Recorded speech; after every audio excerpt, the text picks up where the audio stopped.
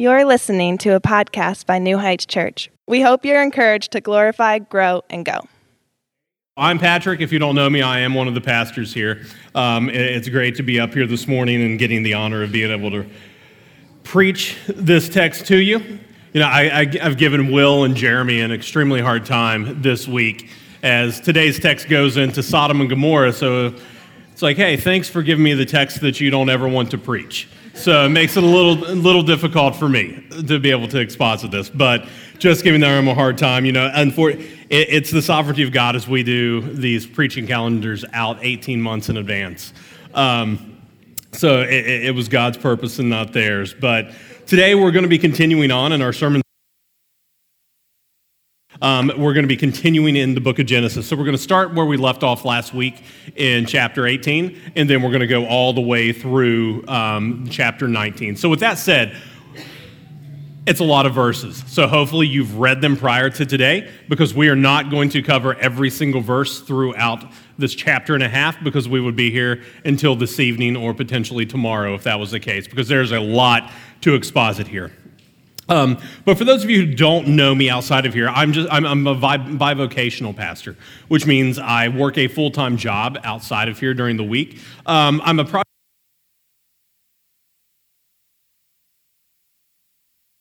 came up, and it was about career development, career pathing, and it started getting me thinking through my conversation with her how it kind of correlated and corresponded with what we see Abraham doing in the end of chapter 18.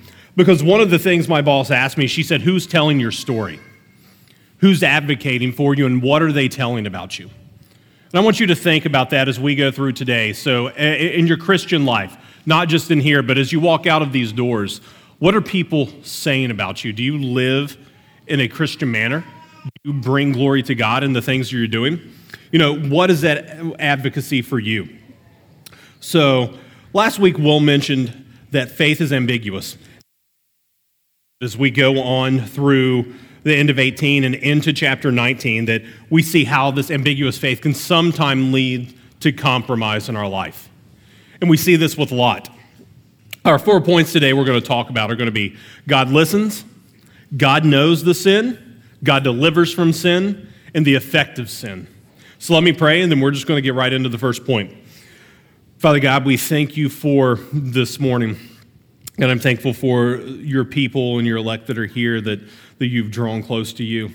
God, I pray that as we go through this text this morning, that your people hear what they need to hear, and that, God, their hearts are open and their ears are open, and that you are conforming them into your image. God, I pray that I'm hidden behind the cross, and you are brought glory in this building this morning. God, we love you and we praise you, and it's in your name we pray. Amen. So the first point is God listens. So if we remember back in chapter 13, Abraham and Lot separate. Back then he was known as Abram, right? God hasn't changed him and Sarai's name yet in chapter 13. But what this does is this has led both of these men on completely different paths. One has a plan that God has with him to father all nations, and the other leads his life into a life of compromise, even though God is sovereignly placing him into the city of Sodom and Gomorrah. And at the end of last week, these men appeared where Will left off in the earlier part of Genesis 18. And if we remember, it ends with Abraham and Sarah laughing because at 100 years old, they were told they were going to bear children. Can you imagine that? So I'm not going to lie, they're laughing, but they're laughing in disbelief because they don't believe what God is telling them. But what happens is that these two men come down with a third, which is God incarnate in Jesus, and they come down to physically prepare them for this. And this is where we're going to pick up today in verse 18. So in chapter 18, verses 17 through 19, it says this: "The Lord said, 'Shall I hide from Abraham what I am going to do?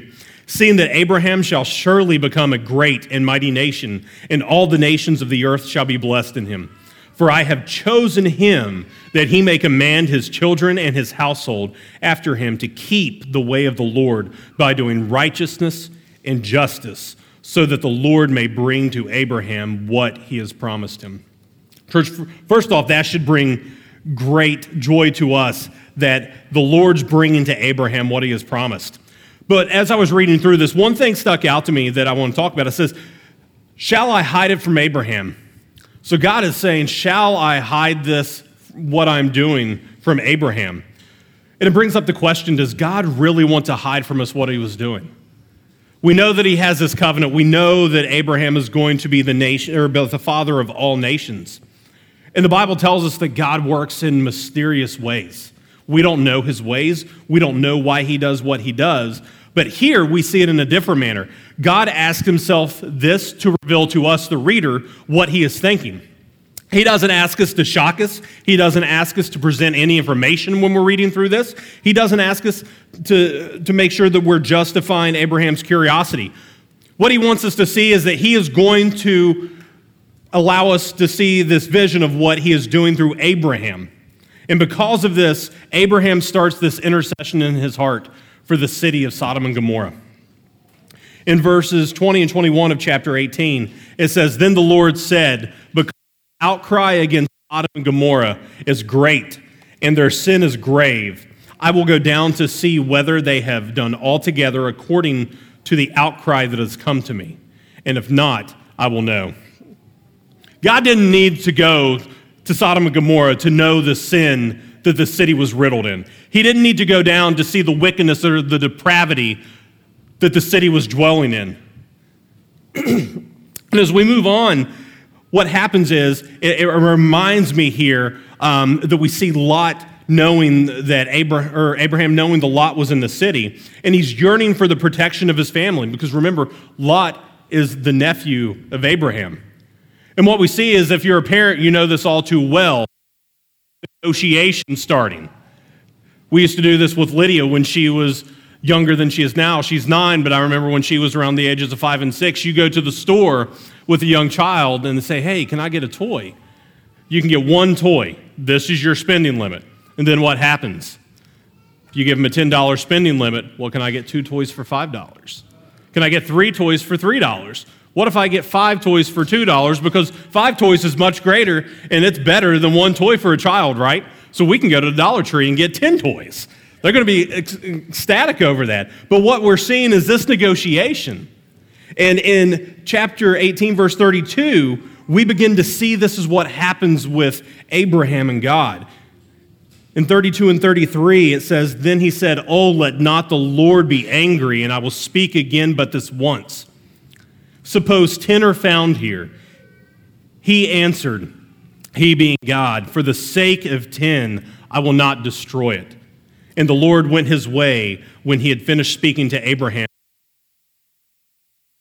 If you've read this chapter already as we've come in this morning, you know that this negotiation, this intercessory starts at 50.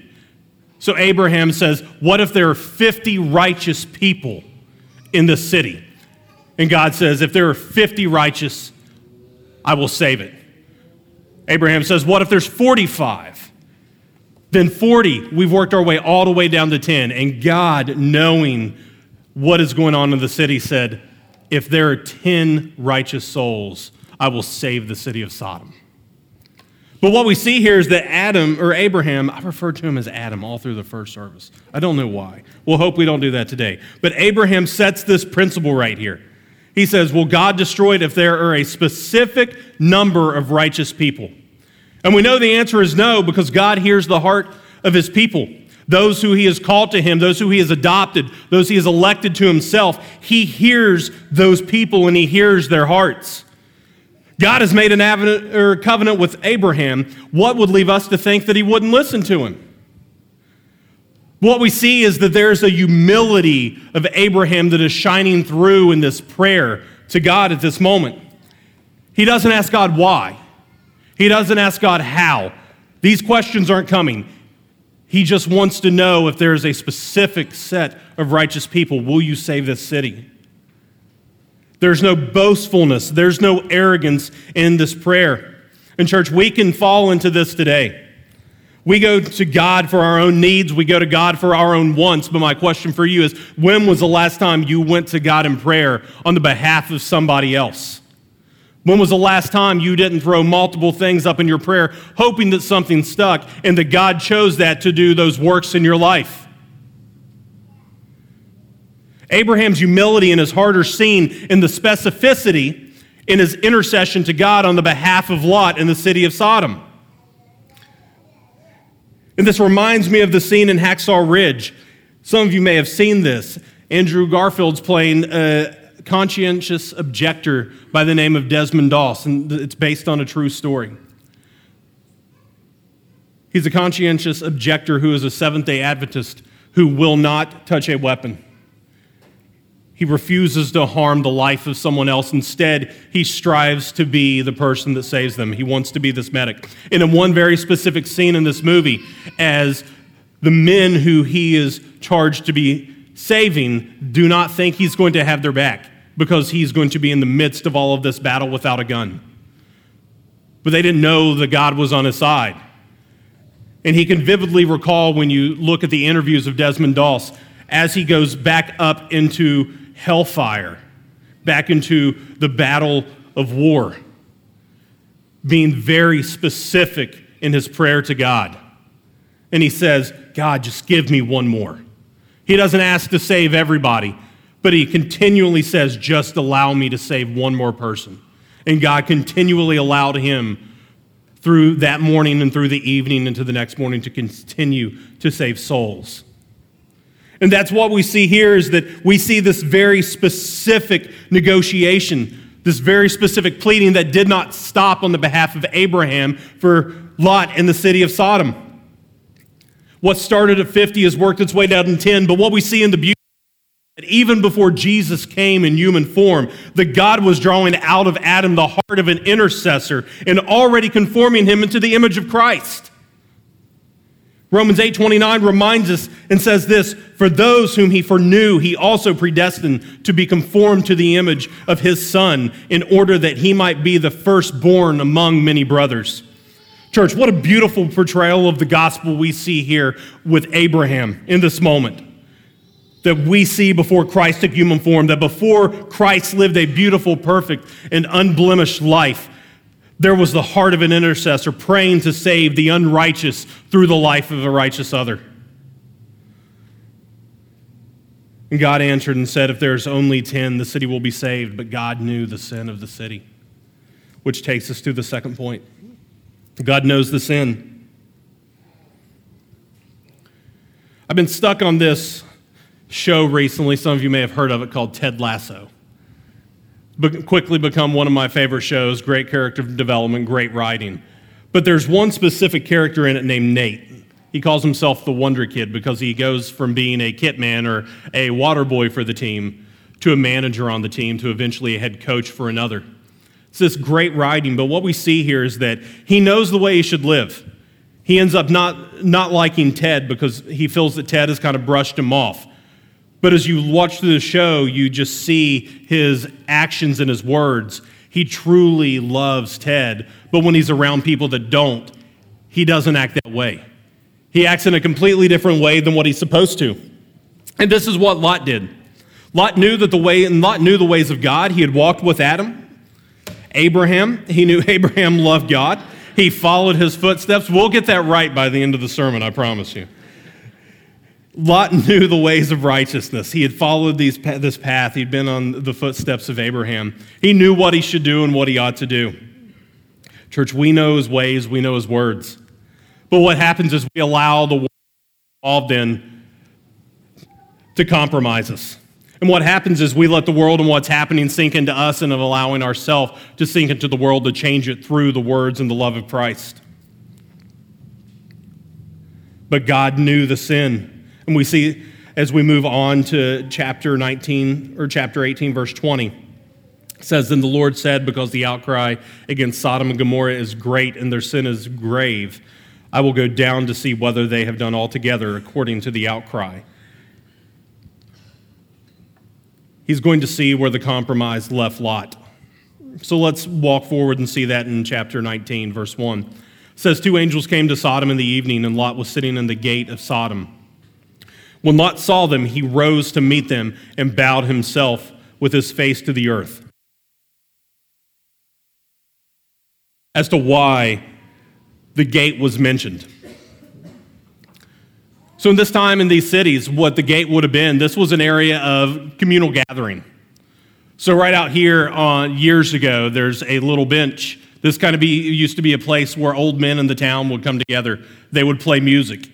It was kind of that communal gathering area. And we're just lucky enough to still be in the building that's attached to it. But the gate at this time would have been an area like that, very communal. All the men of the city would have been here, but also this was an area for judging and for the magistrates to be. So I want you to think about this. The gate allows us to see through to the compromise that led to who Lot is becoming. At one point in Genesis 13:10, we see that Lot is looking toward Sodom. In 13:12, we see that he is setting his tent in Sodom. At 14:12, he is living in Sodom. Now in 19:1, we meet him at the gate where he is a civic leader in a city that is so indwelled in its depravity that God is coming to judge it. He wasn't just merely here to meet people. I want you to let that sink in. Lot had sunk to the point that he was judging the actions of others in this city. Sin that he knew was wrong. But yet in 2 Peter, we see that he's referred to as righteous Lot. Doesn't seem a fitting title for what we've come to know about him. But what I want you to see is that the reason he is referred to as righteous Lot does not come from his actions. The reason you are seen as righteous is not because of your actions. It's been imputed to you through your belief in Christ. But yet, even though he was known as righteous Lot, and this had been given to him freely, his compromise around him had destroyed his testimony within the city. He'd been placed here and no one was saved. He was wasting his life away. But then we come to ask ourselves, what is the grave sin that is being referenced here? What is the grave sin that God said was in this city? And we see it as we move on through 19:4-6. But before they lay down, the men of the city, the men of Sodom, both young and old, all the people to the last man surrounded the house. And they called out to Lot, "Where are the men who came to you tonight? Bring them out to us, that we may know them."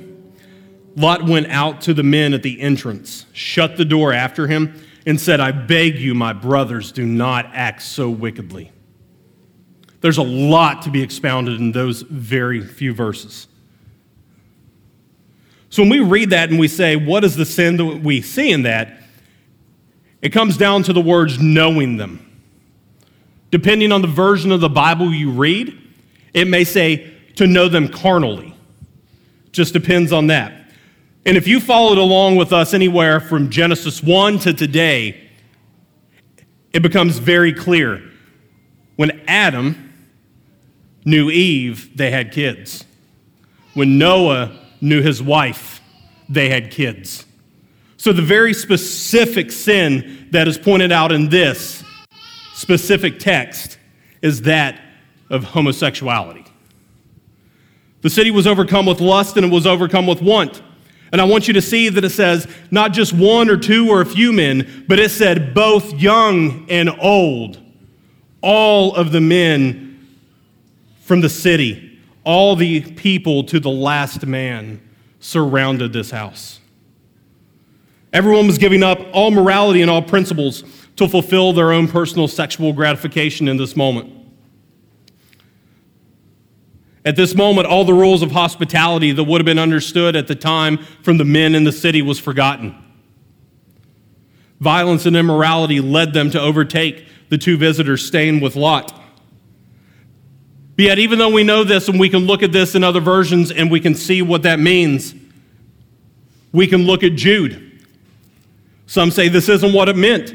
That's not what they were trying to do. There was no violence involved. There was no sexual immorality involved. But if we look at Jude, and you can read it, it's very short, just only one chapter. If you go to verse 7, it says, "Just as Sodom and Gomorrah and the surrounding cities." which likewise indulged in sexual immorality and pursued their unnatural desires. Lot understood the thoughts of these men and the actions they wanted to commit, and I want you to understand that. Even righteous Lot refers to the actions that they wanted to commit in this moment as wicked. He was clearly disturbed with the behavior that was being shown in this city at this moment. But we also have to understand this might have been a hard argument for Lot to take. In a city where he's compromised himself to the point of not knowing what a morality is, he was assuming his view on wickedness was going to be the same as the people who were trying to break down his door to get to the two guests. Church, as Christians, we should act in this manner, not just in the presence of homosexuality, but in all sin. If we abandon the Bible's view of sexual immorality, then what is the guide for sexual morality that we have to follow? Even under the duress of sin, we should never compromise to the sin. But why not? It's because God is a holy, righteous, and just God. We just read it. His way is holy. His way is right. His words are right. And in His sight, we have to hold true to the standards that He's commanded us to. And where do we get that? It's from the Bible in front of you. It's from the words on your screen or on the book in front of you. We have to understand that God is good and He's life-giving. But all too often we forget this, and we forget the things that He has done for us. We forget sometimes the circumstances that He's placed us into for His purpose and His glory. We forget the family He's given us. We forget the food we have, the clothes on our back. We forget that everything we have is His. We only get to borrow it just for a season. But yet we try to rewrite the scripture that God has breathed out. When it comes to matters that God has clearly addressed in His Word, we are not to bargain, we are not to negotiate, we are not to change or negotiate. We are called to stand true on the foundation that He has laid for us. And if God has set that standard, what makes us think we are to rewrite that? We know that in Genesis 1, God created man and woman. And then you hear the argument, well, Jesus never said anything about this specific sin, right? Jesus never addresses homosexuality. But He does in Matthew 19. In verses 4 through 6, as He's talking to the Pharisees, He restates Genesis and says man and woman were created, and then goes on to say they were left their father and their mother to become one flesh. Church, we have to stand up for the belief that we have, and it's hard. In the world we live in, it's extremely hard. And I love this quote by Alistair Begg. He's a pastor in Cleveland, and he says this: homosexual people are either hated or they are affirmed, but the Christian does neither of those. The Christian does not hate because God's word condemns it. But the Christian cannot affirm because of God's word either. We have to be prepared to say that we are unprepared to rewrite the Bible, to accommodate a society that needs the Bible and the Jesus of the Bible. So when you are in front of someone who is sinning, and you're called to be able to rewrite that historical scripture, are you? Later this week, there's going to be a blog coming out on how to view this from a biblical standpoint. It's going to come out on Thursday. It's extremely well written. Will did a wonderful job on it. But what I want us to remember as well is the Bible tells us we were all born into sin. He knows your heart. He wants you to turn away from the sin, but He also wants you to turn away from the compromise that is in your life that is causing you to sin as well.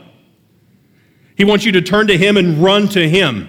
In Psalm 119:3, the writer says, they do not compromise with evil, and they walk only in His paths. The only path we have to walk is in the righteous path of Jesus Christ that He's already set before us.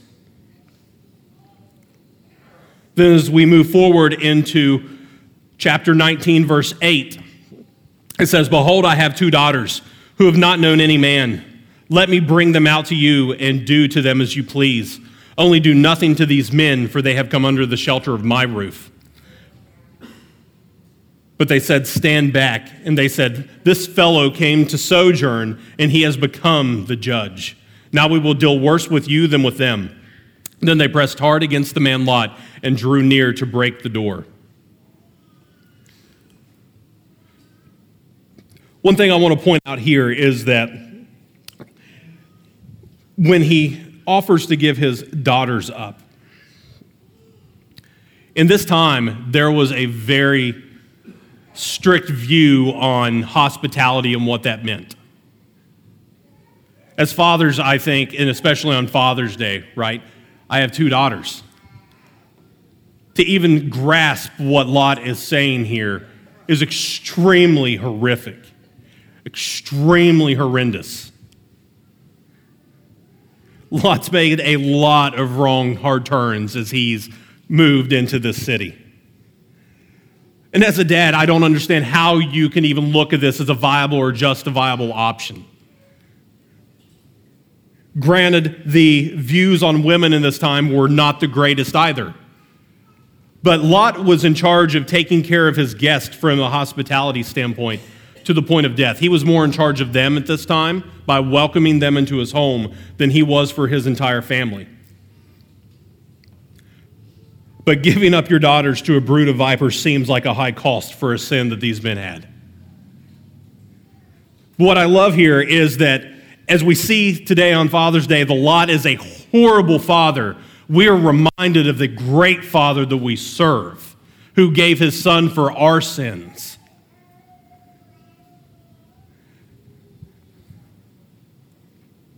That God willingly sent his son to die on a cross to save your sins, yet we continue to make mistake after mistake after mistake. We continually and consistently take one wrong turn after another. And at each turn, we still don't see that God is patiently waiting there to deliver us from the harm and from everything that we've placed ourselves into. He is there to save us and guide us out of harm's way. But yet we still don't see that and continually run away from that. We're so compromised from the world that we don't see the readiness to deliver us from our sin that is always there.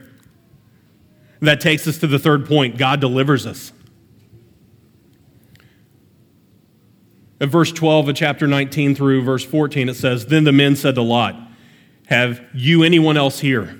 Son-in-law, sons, daughters, anyone you have in the city, bring them out of this place, for we are about to destroy this place because the outcry against its people has become great before the Lord. And the Lord has sent us to destroy it.' So Lot went out and said to his sons-in-laws, who were to marry his daughters, 'Up, get out of this place, for the Lord is about to destroy the city.' But he seemed to his son-in-laws to be jesting." So what I find interesting here is that these angels end up asking Lot, who else is here? What we see is that even though they're angelic beings, they're not omniscient like God is.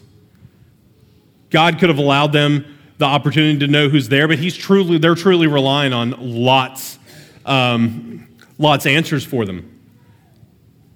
They were relying on this information.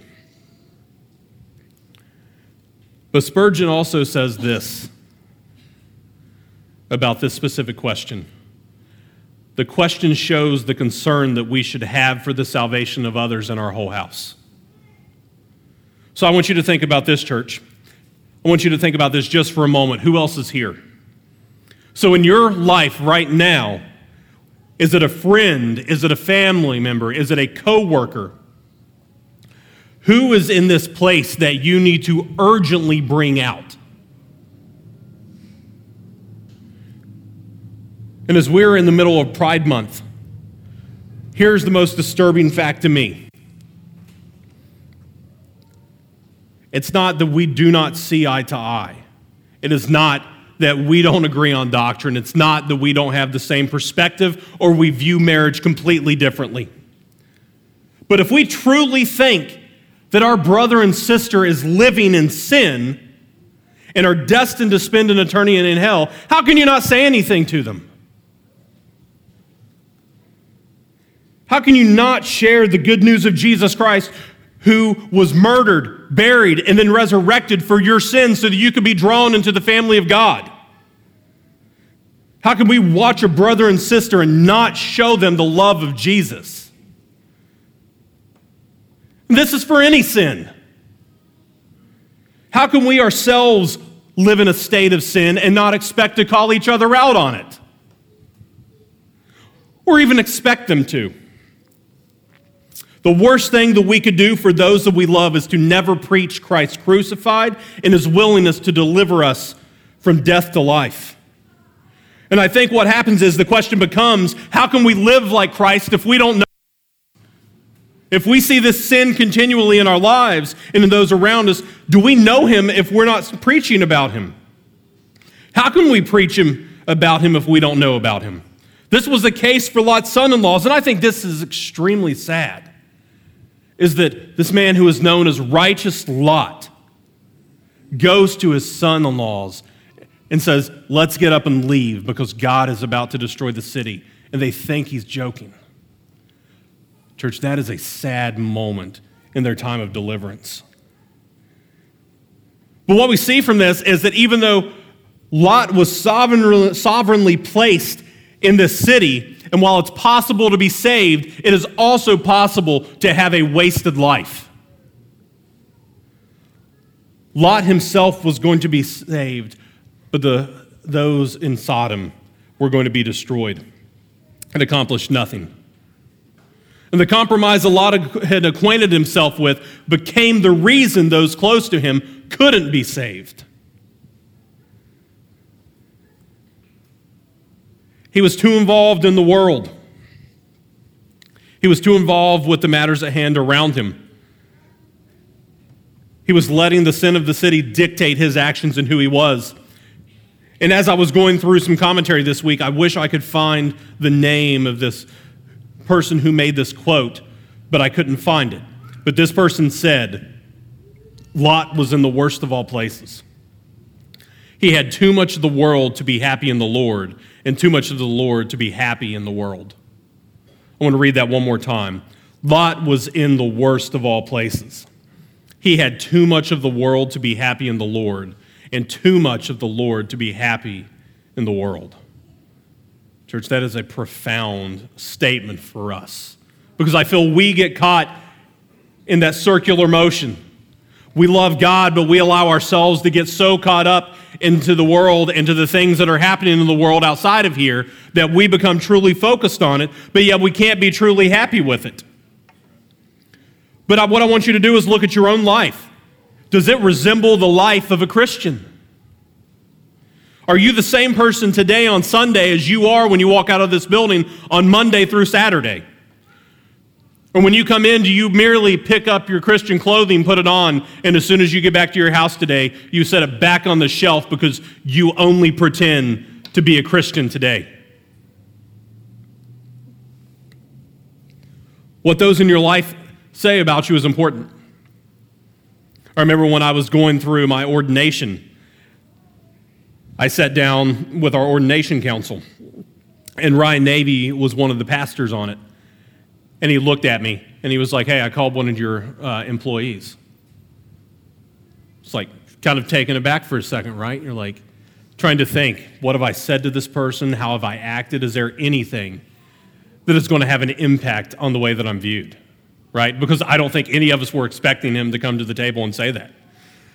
Obviously, it worked out well, but it could have had much other impactful position, right? It could have turned out bad. But what I want you to understand is that the way you respond and you react to those outside of this church, it matters.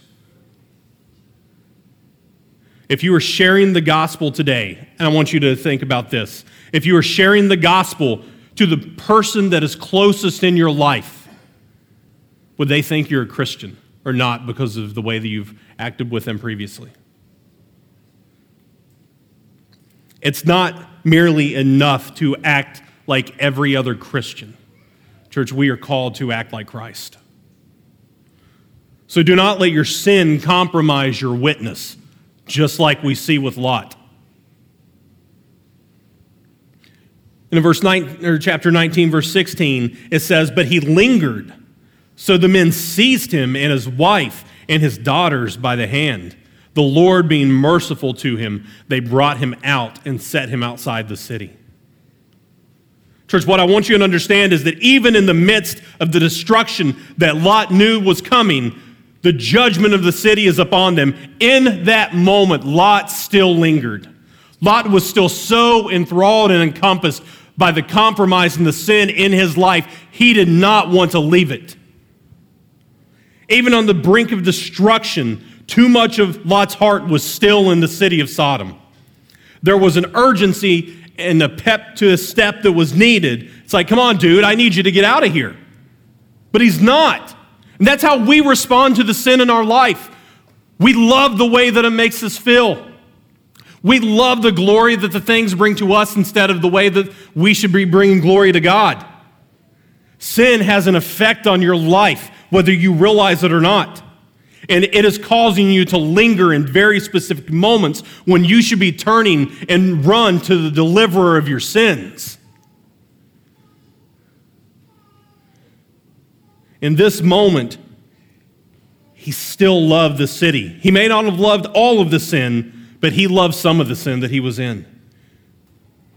We do not leave our situations or our sins with that sense of urgency, and we are more than okay to sit idly as the world corrupts us. But God would not spare the city, but instead he did spare Lot because he heard the heart of Abraham. He set him outside. The city was not spared due to there not being 10 righteous people, only 4.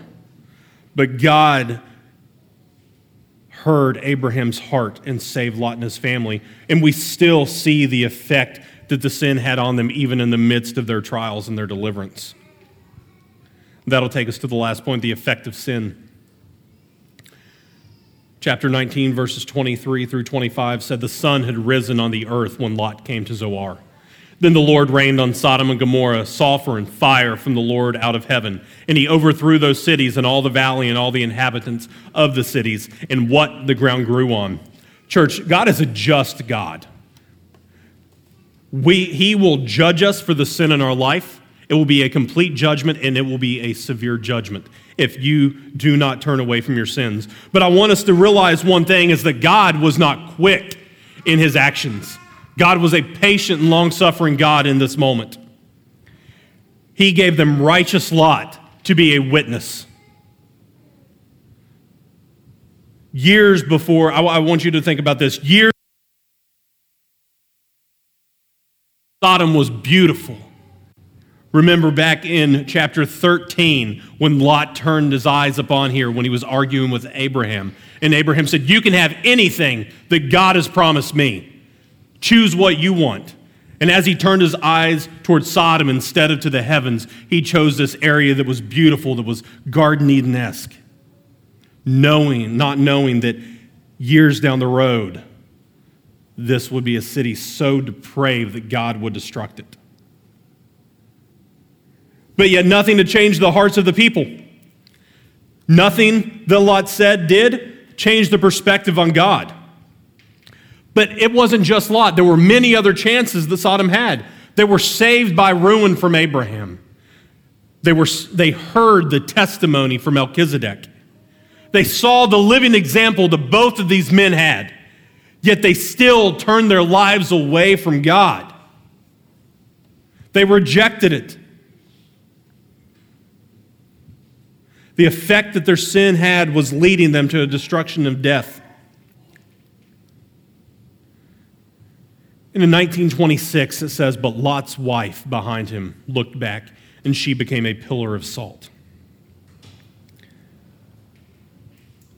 When she looked back, I want you to understand this. She wasn't merely looking back like she was passing the table to see what someone was having for dinner. This was a connotation at this moment that she was longing for the city. She longed for the sin that was there because the city had indwelled inside of her. she was trying to return to it. But what we see here in this narrative is that as she so indwelled in the city and as she's so caught up with the wickedness that she was living in, that she longed for it in the midst of it to be as it's about to be destroyed. Her heart was hardened and turned away from God. And Jesus in Luke 17:32, he reminds us of this. He said, remember Lot's wife. Very simple statement with profound meaning. What he means is remember that we are not to long for the corruption that sin has in our life.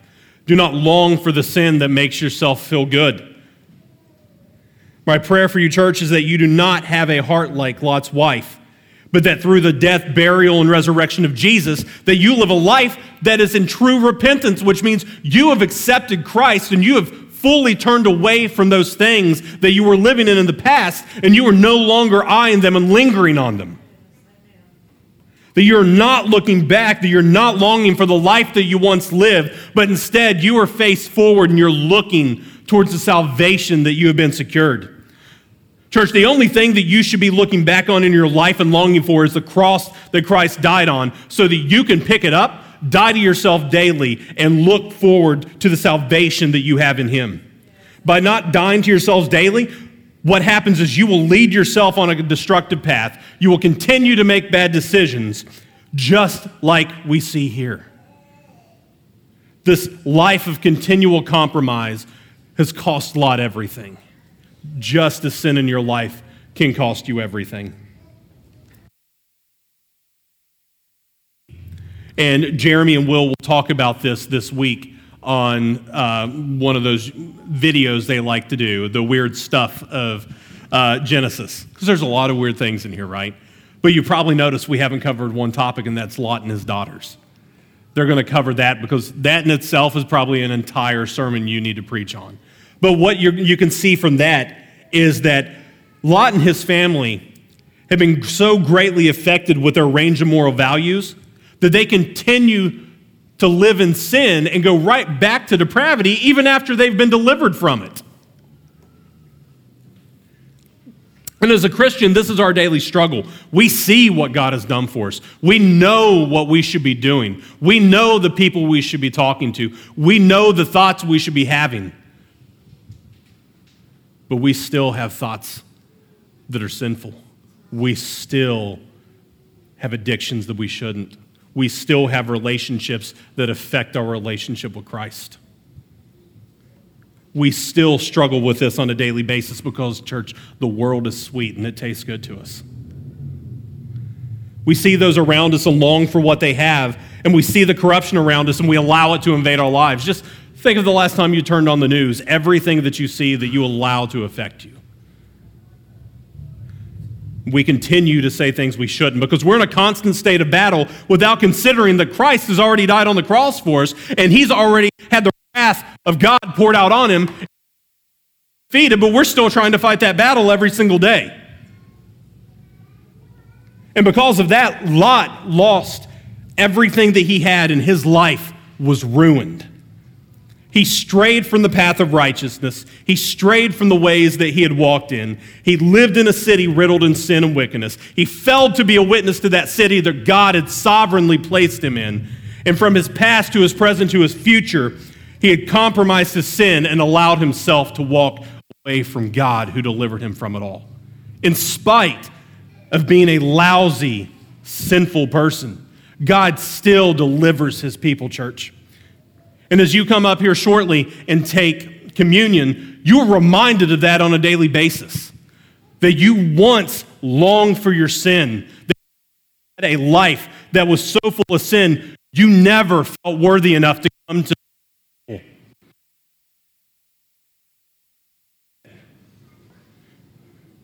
Because when you come up here and you take the bread and then you dip it in the juice, you're reminded of the wrath that was poured out on Christ so that you could be brought into the family of God.